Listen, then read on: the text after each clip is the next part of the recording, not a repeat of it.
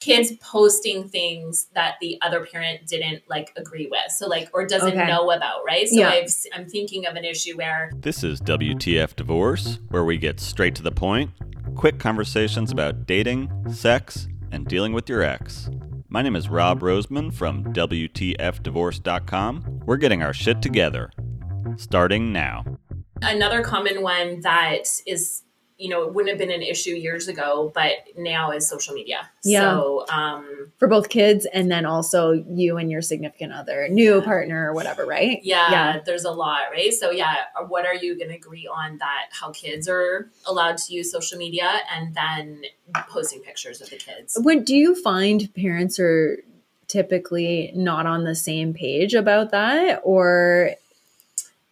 I think the issues that I've seen come up most are kids posting. It's not necessarily that kids that they disagree on rules, although I've seen that, but kids posting things that the other parent didn't like agree with. So like, or doesn't know about, right? So I'm thinking of an issue where the kids were posting with this like big group of friends, not big, but like a gathering during COVID. Yeah. So it's like they found out about it. They're seeing it on Instagram, or they're with a boy. The daughter's with a boy, while they're with the other parent. So that's how they're finding out about things. Yeah. That typically they wouldn't find out about other times. So it's good just to, put that on the table. And then, I mean, you and I have talked before about just from then the adult perspective of not looking at the ex's social media, like not... Yeah, I mean, my new partner now, like he posts most of his feed is my daughter, and he loves her, and I think that's really nice. But I also recognize how, like, if we weren't in a everyone's just going to block everyone situation, like that would be really triggering or upsetting. Yeah. So yeah, I really get that, and that's my point. Is, I mean, I didn't want it to be this way, but we just have each other blocked. And I think it's best we stay that way. I do. Otherwise I'll be too tempted to look. And I truly feel like I would, if I scrolled through, I'd probably see something that upset or bothered me. But if I, like, I know now I don't need to know it. Like it's not going to be life changing. Yeah. If that makes sense. Right. Yeah. Like I don't need to know basically is what I'm getting at. So, and I think most people are kind of in that same situation. Like if there's ever anything like super harmful going on, like they're not going to be posting that to social media anyways. Yeah, so that's not going to help you. Anyway. Yeah. Your Instagram investigation is not worth it. Okay. Yeah. No, I know.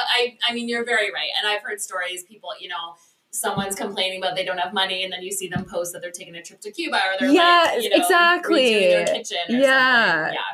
And and we know social media is just like the highlight reel of people's lives. It's exactly not really accurate, right? Yeah.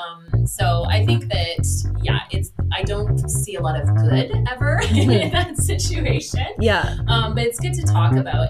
This is a clip from Split, the After Ever podcast, hosted by Ashley Wood and Jennifer Sanders. Jennifer is a family law mediator, and you can find her on Instagram at Sanders Mediation. And Ashley Wood is a divorce coach. You can find her at ashleywooddivorcecoach.com. And go check out her helpful, relatable, and hilarious content on Instagram at The Conscious Co-Parent. Thank you so much for listening, and if you found this content valuable, here are 3 ways we can help give you more. 1, go to WTFdivorce.com and enter your email to get the newest content. 2, share it with a divorced friend who you think it could help. 3, leave us a 5-star review so we can bring you more conversations like this.